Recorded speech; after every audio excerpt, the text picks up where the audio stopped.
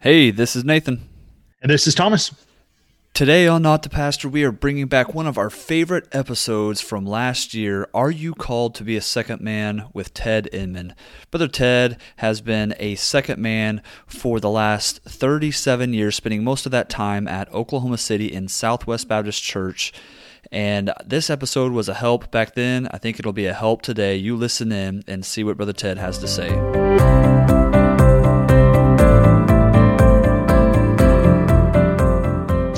Well, it is so good to have Brother Ted Inman with us today. Brother Ted, thank you for joining us today on the show. Could you just get us started briefly, giving us a little bit of information about who you are, where you're at, your family? Tell us a little bit about this Ted Inman. Who is this Ted Inman? Okay. I been married. We got married in 1982, my wife and I, and immediately after getting married, I went full-time ministry in 83. And so I've been full-time in ministry since 1983. Wow. I graduated from Bible college in 85. So I was actually still attending school on my first ministry job. And then my wife had already graduated. She went to Tennessee Temple, and she as a teacher. So our first ministry, she was teaching school. We were working in a Christian school together.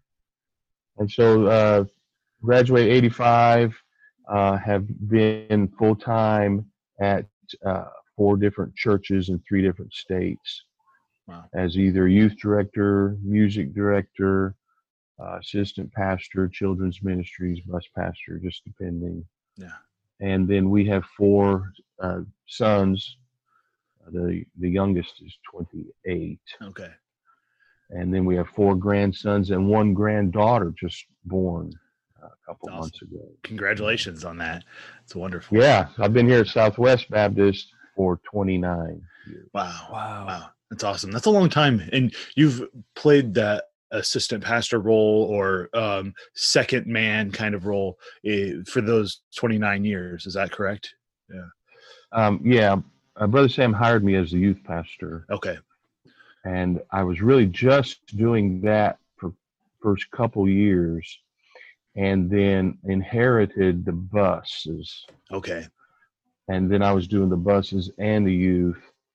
And as time progressed, he asked me to move to more of an assistant pastor role, and I taught young marrieds. Okay. And I still kept the buses for quite a while. Sure. And did that, and then I started the Super Church program for that grade, that level.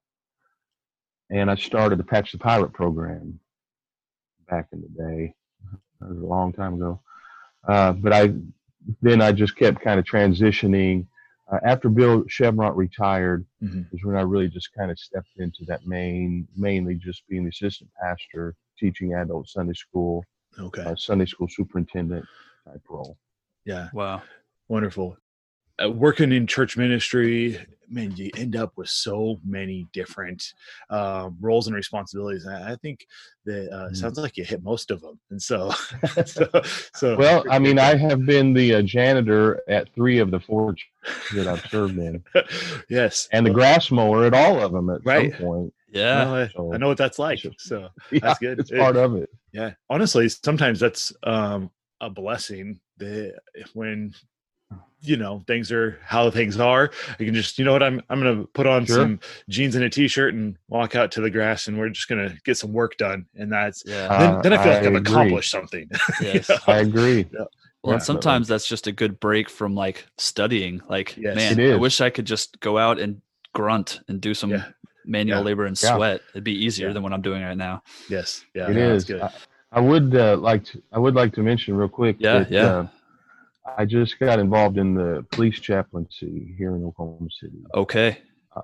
Just this Good year. time for that. Good time for that.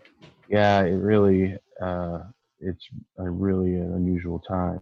So I just started, I was involved in chaplaincy at the jail. Okay. Talking with inmates. And then I did that for quite a while, and then my son is a cop here in the city. Oh, okay. Gotcha. I didn't know that.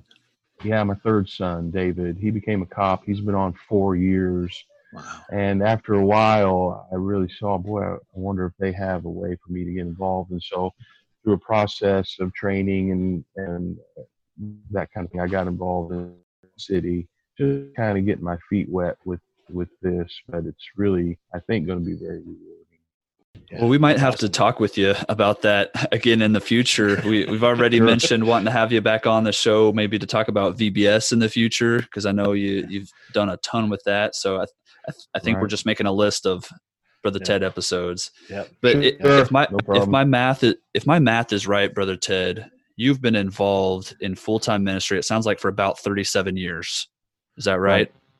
And Correct. None of that have you ever been the lead head pastor, the senior pastor. Is that correct? Not one day have I been a pastor. Okay. Well, you've done a lot of pastoral work, Yes. maybe just not been the head guy. That leads right into our first big question that we have for you, Brother Ted. Do you think that some guys are just called to that position? I do. When I teach that, I teach a class. In fact, it's called Second Man. Okay. I teach that at Heartland. We just started that. That was a brand new class. I missed that. Okay. Yeah, I love how you guys. I love how Heartland has, gotten these wonderful, great classes. Yeah. After now that we're gone. Yeah. Like, well, okay, now those guys. You know what they did a couple years ago with Brother Copes. He asked me for lunch. Yeah. And so there's a problem. And he said, "Hey, we want to make some improvements, and we're going to ask. I'm going to ask you if you would be the chairman of the youth ministries department." Well, the youth ministries department at Heartland has really never had a chairman. Right. Okay. It's just kind of always slid under other departments. Right. And while I taught a lot of the classes, it just kind of floated. Right. He said, "We really want to make some changes," and so he asked me if I would do that. That's the first time in 20 years at Heartland that anybody ever asked me would I do something. Okay. You say they just told you all the other times that, hey, this is what you're doing? Exactly. Very good. And it was so nice to be asked that I said no. That's awesome. Good. Just to see what it felt like. It felt wonderful. Yeah. And it really was, in my heart, I was backing out of Heartland. Sure. Okay. And I was pushing some of my classes to other people, really. Yeah. And like Seth, and I was just backing out slowly, and I was thinking, is this really what I want to keep doing? And I was backing out. Well, he asked me to jump in bigger. Right. And I said no. And then the Lord just beat me up for about 6 weeks. And I went back to him and said, I should do this. And so part of that we revamped the whole program. Sure. And part of that added this class, the Second Man. So to make a long story short, we have the Second Man class, and that's all it talks about. And in that class, I definitely point to the fact that I think certain men are called to be a second man, whatever that means. Encompasses a whole lot of territory, right? Yes. Second man. Yeah. But they're just not called to be a pastor. I never knew if that was me, to be honest. Okay. I thought until when I hit about 45 years old, I thought, okay, this is what I'm going to be. Right. Because I just thought at that point, most churches, when they're wanting to hire a pastor, they're going for a younger person anyway. Sure. And not that 45 is old. It's really young right now. I'm 58. Yeah, I'm 58. So when I hit 45 and I was still in a second man role, I just thought this is what God's got for me, and I'm okay with that. I'm okay with that. I'm good with that. And I think God does lead people just to that. Sometimes they know it going in, and sometimes they don't. Yeah. That's how I look at it. Sure. Yeah, that's a good point. Yeah, Brother Ted, how would you how do you come to be okay with that? I guess does that I understand. I do understand. It's a thing of the heart, Right. If a person is called, and the call, we use the term call to preach Yes. Right. very generically. Yes. Right. Yes. I mean, it's not even a Bible term. Absolutely understand. Okay. Yes. So, I say I'm called to preach, obviously, and so does somebody else who is a pastor, and so does somebody else who's working, as a professor at college. So right. the call to preach is a very generic. But Absolutely. if a man says, hey, I'm called to preach, and I have this burning desire that call is fulfilled in a pulpit ministry, Right. Right. okay, then being a second man all your life might not be for you. Okay. Yeah. You might need to, that might be what God has in mind for you, that the pulpit ministry is a regular part of it. Wow. Yeah. And so that tension need not be there. You need to relieve that tension. Be the guy. And I think I've met people that, when they're not the pastor and they're watching their pastor preach, that it just kills them inside that they're Sure. not preaching. You might move on because you might cause stress for you and the pastor. Yes. Good. I would say there's probably fewer men who would say, I've been called to preach, and would say, and my ministry is always going to be a second man. Or youth. Yes. Right. Or whatever. Yeah. You probably don't hear that as much, Right. as you do. I've been called to preach, and I'm going to be a pastor. I'm going to be a missionary. Right. Yes. Would you agree, though, with this, Brother Ted? This is just something I can't prove this. I just wonder about this. I've wondered at times if there are churches that are struggling because they're being pastored by a man that probably is built to be a second man. I wonder that when I hear some men preach. Yeah. Sure. Yeah. I'm wondering, is that their gift? Are they missing what God really had in mind for them? Yeah. Yeah. Yeah. Because, there's gifts that go along with your calling. And some second men know that their gift isn't necessarily the pulpit. Yes. But boy, they got great gifts in other areas. Yeah. And, you have too. You've heard some men preach and you're like, I don't know that they're missing their gift might be something else. So that makes you wonder, did they feel the pressure? When you're younger, you feel that. I felt that as a younger man. Yeah. Hey, and I remember I remember my mother who's in heaven when I was younger, now when are you really going to be in the ministry? Right. Yes. Ouch, Mom. Yeah, thanks. Thanks. Well, they pay me, I'm in it, but it's not, to some people, it's never the same unless you're the pastor. Right. I'm sure there's a lot of good men who would be great associates and could just be a great benefit to a pastor and to a church who at some point felt the pressure and went a different way. Yeah. Do you feel like that sometimes would maybe be because there's in our circles that maybe there's just not a lot of category for that second person? I mean, we talk about, lots of churches have associate pastors, lots of churches have assistants or youth pastors, but those often are either filled by a volunteer lay person or they are a stepping stone for somebody through, right? And that I don't want to use that in a negative connotation because I mean I feel like I'm probably in that kind of a category where at this point I feel like I probably am going to go and be a pastor at some point, and certainly don't look at my time where I'm at right now as like just the holding place, right? I'm trying to do the work of Jesus where I am, but it's not where I'm going to be forever. It seems like from where I am right now. And so I think the idea of the stepping stone terminology is not bad. Sure. In fact, there's not too many men who are ready to be pastors straight out of Bible. Right. Yes. In fact, if they think they are, they're probably mistaken. So the idea that you're going to stay somewhere and work in a church and learn all that you can, basically interning, learning, however you want to put it. Mm-hmm. To me, that's not just a good idea. There's room for that. Right.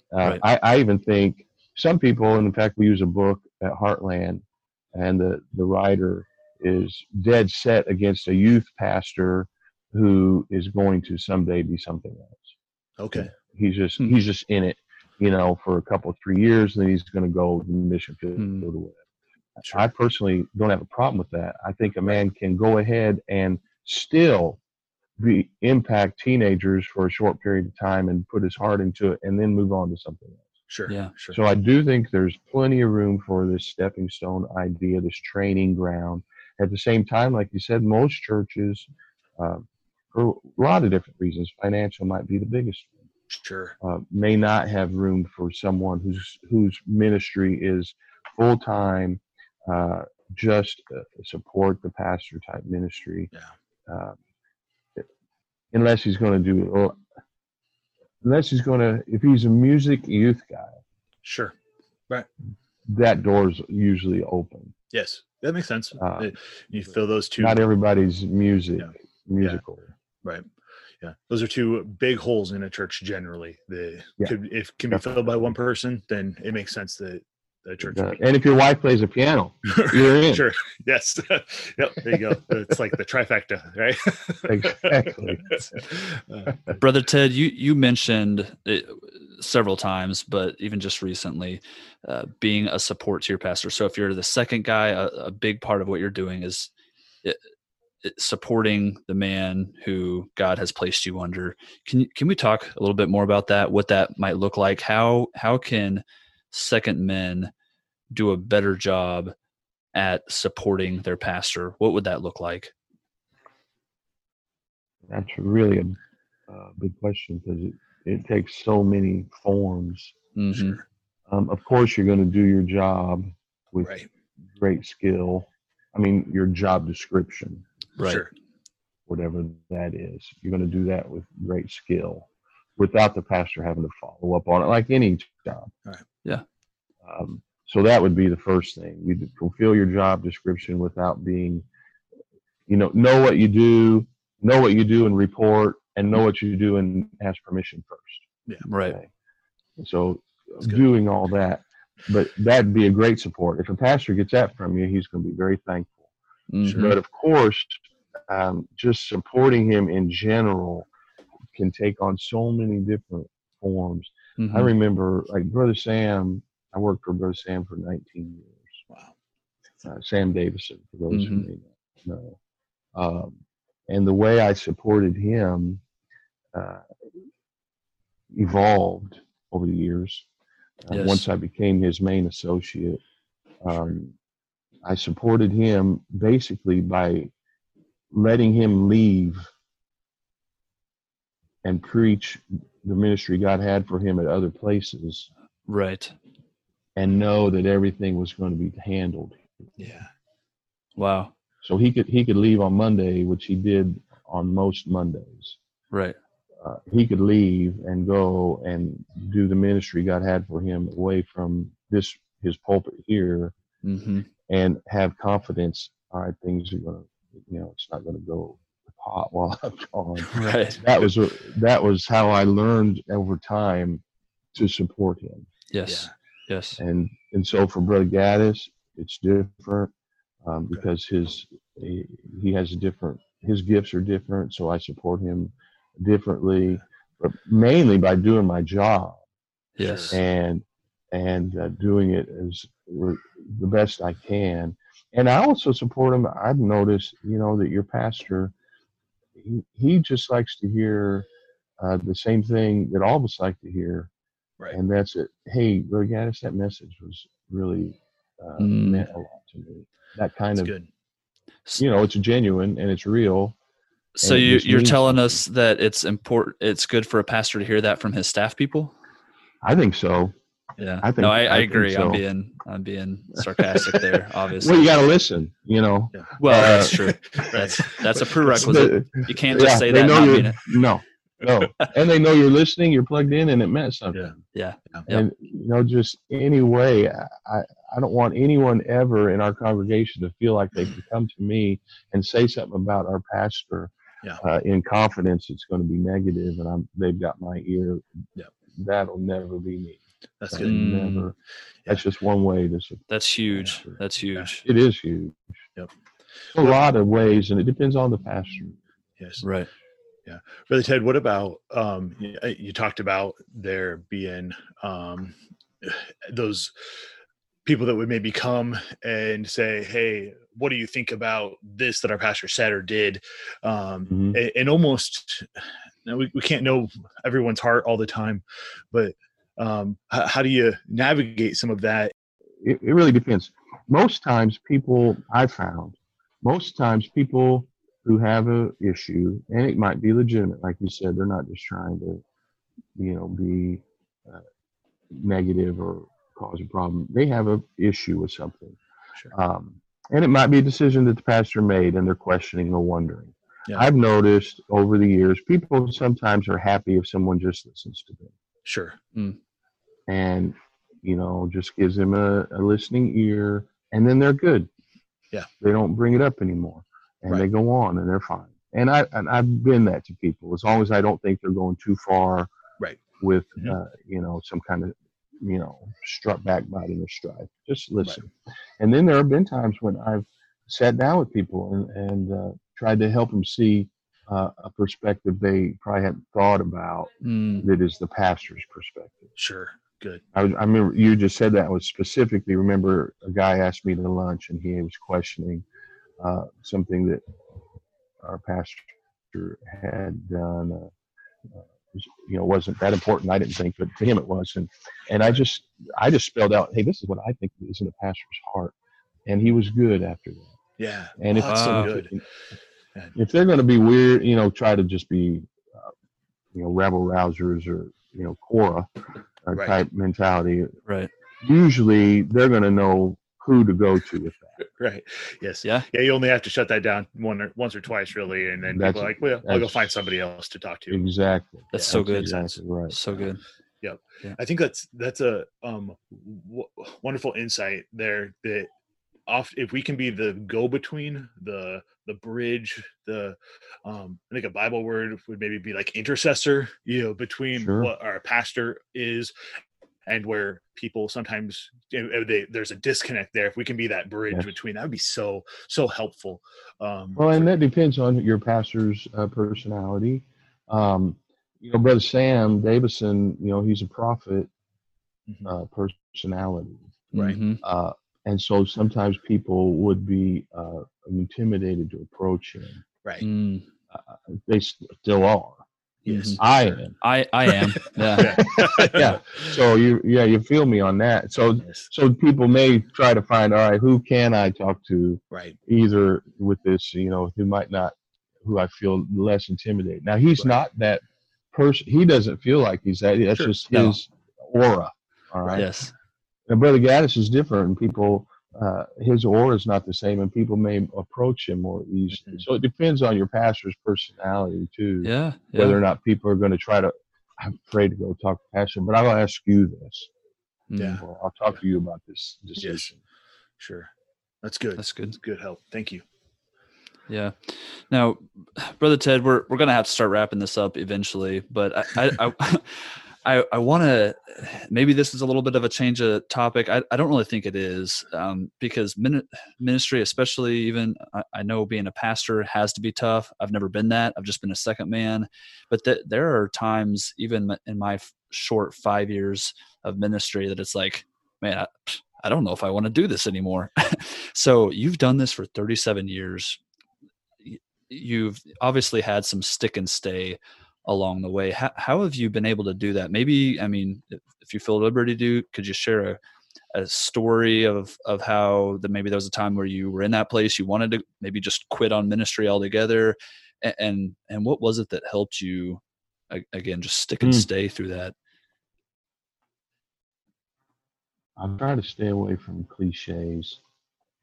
But the truth is, if you're in ministry and you haven't had the days that you want to quit, you're a different person than me. Yes. Me too. Yeah. it's part of, but that would be no matter what you're doing.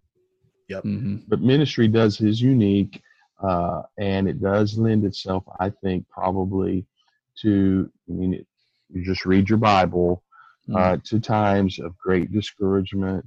Yes. And when you're discouraged, everything looks worse when you're discouraged. It does. And problems look bigger when you're discouraged. One thing that kept me the one thing that's kept me going at times, I remember, was I don't know how to do anything. Yeah. I really don't. Okay. Yeah. I don't know how to do anything. I mean, I could get a job, maybe, if they ask for no skills, because I just don't have any marketable skills. So that'll keep you working. There have been times I thought, man, if I could do something, I would. Yeah. But I just really don't have anything else to offer anyone. That really sounds dumb, but that's the truth. Yeah. But there have been other times. I feel the same way, Brother Ted. I do. Yeah. I feel the same way. Then you understand how many I'm a Bible college graduate. Homeschooled and Bible college to boot. Wow. But I know this, that there have been, it seems like every time that it was like I was in a really low spot, and it's usually a heart problem. Sure. You gotta, and then you got difficulties on top of that. And I must say, I feel very blessed. I haven't had a lot of huge issues. I know men who are a lot younger than me who have faced some extremely discouraging times dealing with people. Usually is how it happens, and churches where fights. Oh man, I've been so blessed not to really have any of that too much of that kind of thing. But the times I did really get discouraged, it was always a heart problem.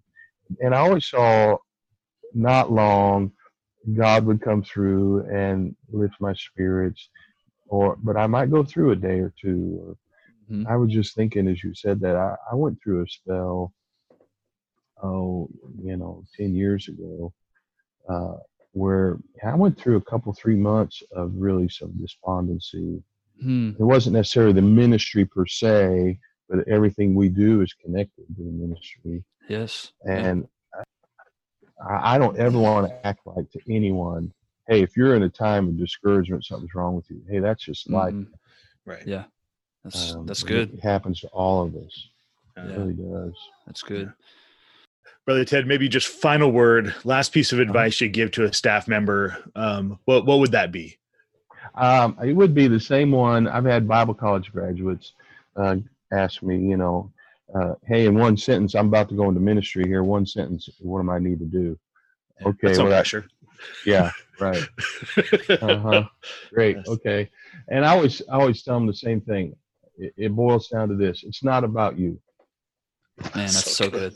And the ministry is not about me. Being a second man, it's not about me. Man, if we could get that in our hearts, so many of the issues that come up as a result of being a second man or whatever would pretty much disappear, because at the end, it's not about me. It's about him. In my case, it's about him. It's about my pastor. Yes. In your case, as a second, it's about the Lord first, and it's about the man that you're serving. And it's just not about me. And if I get my eyes off me, everything usually works out. Wow. I feel like that idea, it's not about me, kind of is a thread that follows through this whole conversation. And probably could have been the answer to every single question we asked you. Hey, well, what about this? It's just not about you. And that will help with the pride issue. That will help with the what do I want to do issue. It's not about you. Yeah. I appreciate that so much. Thank you, Brother Ted. Yeah.